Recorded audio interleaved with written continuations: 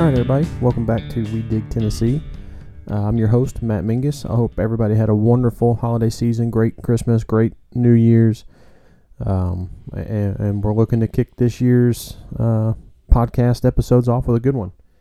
I don't want to call it a good one because it's a terrible thing to have to talk about, but recently to end 2020, there were 3 trench collapses, and all 3 killed someone. And, that's just a horrible thing for our industry and for those families involved and those companies involved and the workers who aren't going to be going home to their families.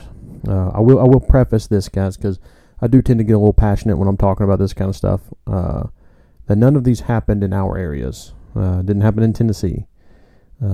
But it's just a constant reminder of what can happen at any time to anyone on any job.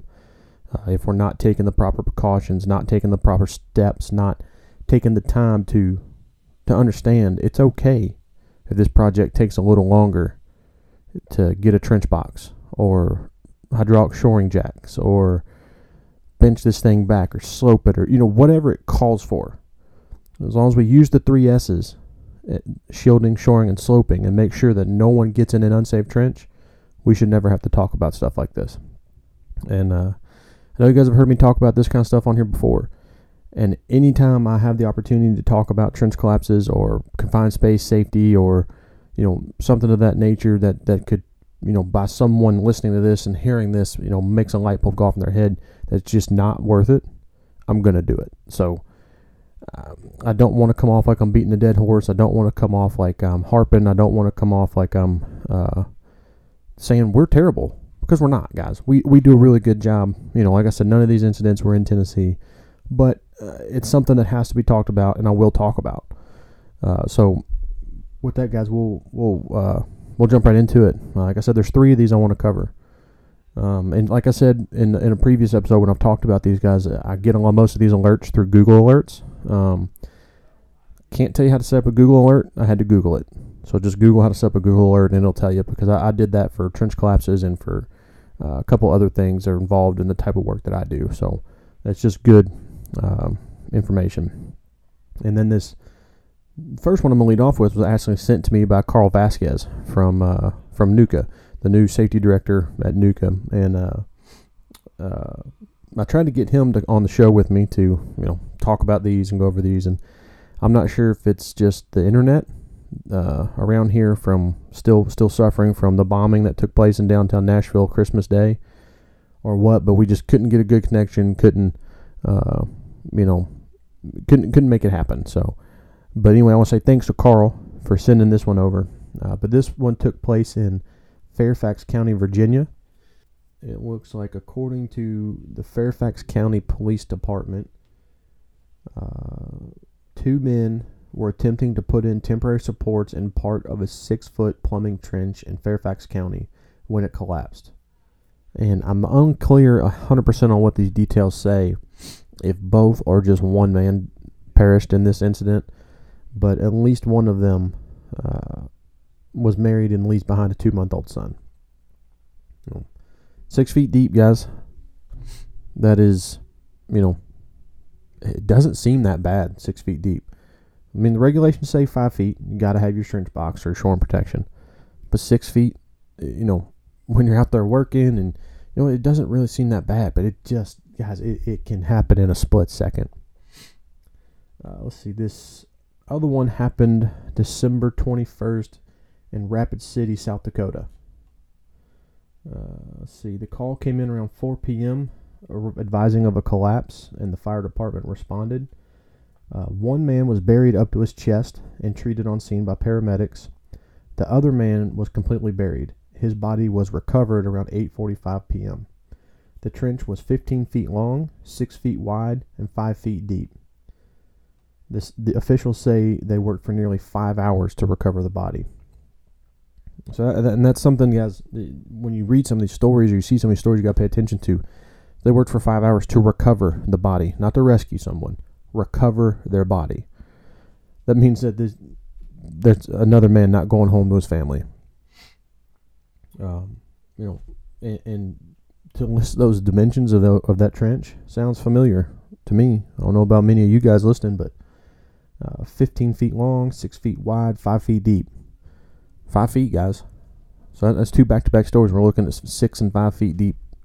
5 feet, again, regulations say that's where you got to use your protection. But again, 5 feet, you're right on the edge, right? Oh, I'm just right on the edge. I'll be okay. Wrong. It doesn't have to be 5 feet deep to need to protect yourself. It does. You could be in just an unsafe trench, just crappy dirt, and it's only 3.5, 4 feet deep. Slap something in there to protect yourself. People underestimate just how heavy dirt is. I mean, just take a backhoe, front bucket, for example. Fill it full of dirt. You're not getting that off of you. That is heavy. All right. Our third one happened on December 30th, so just before New Year's, in East Point, Michigan. Let's see here. The person in the trench was a 13-year veteran of the Department of Public Works, was tending to a water main break when the trench collapsed at 6:20 p.m. Emergency personnel extricated the man, took him by ambulance to the hospital, where he later died from his injuries.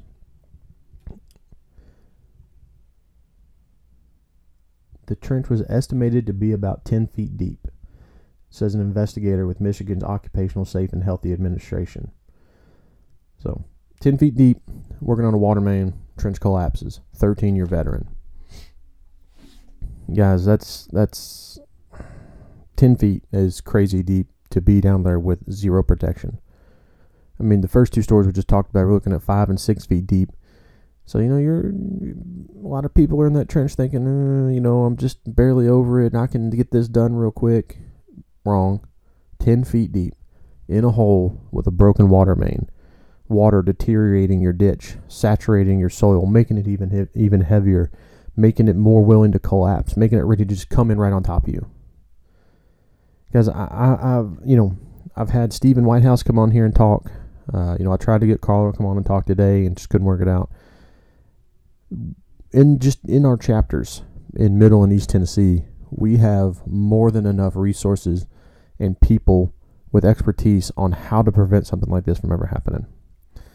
Again, guys, like I said, I'm not trying to preach or say that we're not doing it right here in Tennessee, because we are. Like I said, none of these happened in Tennessee, but it could, very well could. It wouldn't take anything. Like I said a little bit earlier, the dimensions of that one ditch, 5 feet deep, 15 feet long, 6 feet wide, sounds familiar. Sounds like something that a lot of our guys work in it every day. Everybody just needs to, and I don't believe I've met anyone in my time with NUCA that wouldn't concur with what I'm about to say. There is no job so damn important that we can't take the time to call in a trench box, to slope it or bench it back, to install some hydraulic shoring jacks, to make sure that trench is safe for our employees. I really don't think I've met a NUCA member that would argue with that. If it takes an extra 24 hours to get a trench box on site, that's okay. We can take care of that. We can call up Sunbelt. We can call up United Rentals. We can call up any number of trench safety suppliers from across the country. If you're working in a new area, you're not sure who you need to contact, reach out to NUCA. They will tell you. Yep, we've got these guys in this area. There's no one in that area, but we know this NUCA member serves that area. This is not a difficult thing. It's not hard to get what you need. Just in our two chapters, you have the resources that you need to keep your people safe in any situation. So I can't implore you guys enough to take advantage of that, to use those resources, to make sure your people are staying safe. And again, guys, I'm not saying that we're not working towards that, because I know we are. I've gotten to know a lot of you guys over the years, getting these two chapters up and going, and meeting at convention or at events or whatever it might be. I'm in no way implying that we're not. But when you read 3 stories like these, And I mean, I can think back to my time working in the field on crews. I mean, that's how I learned this industry. I didn't go to college and get a degree in safety to become a safety professional. I started in the field with a shovel, learning from a lot of the guys that still work for my father, that work at Team Construction. And I learned safety from that side. I can remember putting myself in some situations I look back now and going, well, that was pretty damn stupid. In the moment, sometimes people don't think about it. They think, well, we got to get this project done. If we take another day, it's going to be a big hit. If we slow down, it might affect my bonus or my pay or whatever. We, as the leaders of companies and the leaders of men, have to make sure our people understand that's bullcrap. That you can take that extra 24 hours to get that trench box. All it takes is a phone call. All it takes is a phone call. And if there's anybody in your company that is telling these guys that production is more important than safety, that's an issue, and they need to be straightened out. One of the things I always like to say is that production's not more important than safety, and safety is not more important than production. They go hand in hand. If you use them together and balance them correctly, you're unstoppable. There's no reason for the jobs not to get done on time and safely. Get done safely and on time. However you want to phrase it, whichever order you want to put them in, order doesn't matter. If you use them both correctly, you make that balance. Find that dichotomy of what makes them work together. Then, hey, what could go wrong? Everybody just has to keep in mind, it's okay to slow down, take a minute, assess the situation, make a plan, and then act on that plan. It is that simple. So, guys, I'll stop my rant there. And again, like I said in the beginning, anytime an opportunity comes up to talk about these, I'm going to talk about them. That's just what it is. Another great way to be ahead of this stuff, guys, is training. I know United Rentals offers competent persons training. I am a certified competent person trainer through NUCA, so you get to hear competent persons training from the utility excavator's point of view. So that's pretty good, pretty cool. And NUCA has toolbox talks upon toolbox talks that you guys can take advantage of. And Carl's in the process of updating all those, making sure that they're reflecting what's going on in our world right now. And they've got the Train the Trainer program, and they've got the Crew Leader program, and all these things we can take advantage of just as NUCA members. Take advantage of them, guys. And I know I'm probably forgetting a member of one of our two chapters that also does competent persons trainings and confined space training and all the trainings that we need. And so if I'm forgetting someone, I apologize. But like I said, just within our 2 chapters, we have the resources to make sure people have what they need and are trained. And if you're in a new area and you need to find somebody, call up NUCA. Doug, Chris, Ken, Meredith, they're all willing to help, all willing to look through that member list and say, yep, we got somebody for you. So I know I said I was going to end my rant a minute ago, and then I kept going, so I'll actually end it now. Sorry, guys. But this is a passionate subject for me, and it should be for everyone. So with that, guys, we'll talk a little bit about what's coming up for the chapters. All right, so coming up for NUCA of East Tennessee, Wendy sent me an email just a little earlier today with some stuff coming up for them. Guys, it's looking like a good year in East Tennessee. There's some stuff on the calendar. I know she said they're having a board meeting actually the day that this podcast is being released, so I don't want to get too specific with it. Let the board approve it before I go talk too much about it, but golf tournament, trench safety stand-down week, dove hunt, axe throwing, holiday reception, pork on your fork, a little pig roast going on. Got another outdoor event in March they're hoping to get together. So got some good stuff coming from East Tennessee. Already putting some stuff on the calendar, trying to get some dates settled and all that kind of stuff. So, like I said, I don't want to get ahead of the board meeting and start talking about what they got coming, but looking like it's going to be some fun in East Tennessee.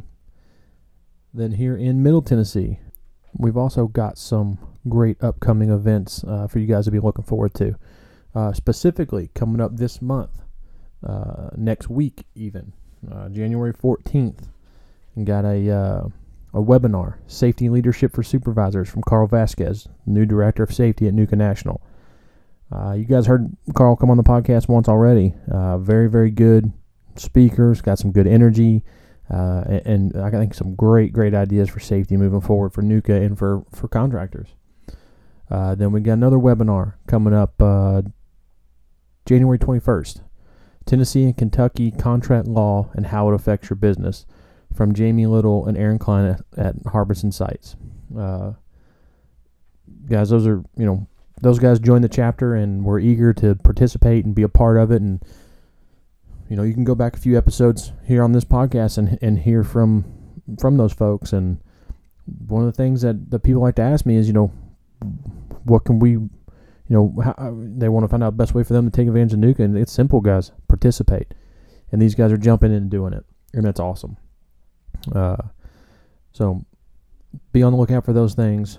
Natalie's working on putting together our calendar for the year. She sent an email out to the board this week with the preliminary stuff on it, and it's looking awesome. We're going to have a good, busy year. She's doing a great job coming up with some events and engagements through social media and other things that we got that we're working on. So you guys be looking forward to a lot of great stuff coming from East Tennessee and Middle Tennessee Nuka.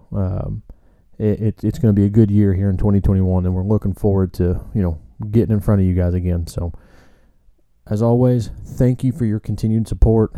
Thank you for believing in this chapters and what we're trying to build and better our state of Tennessee for our industry.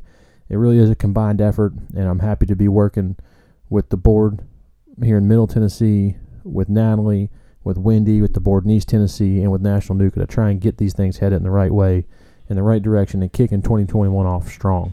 So with that, guys, I'll wrap this week up. So you guys stay safe out there and keep digging Tennessee.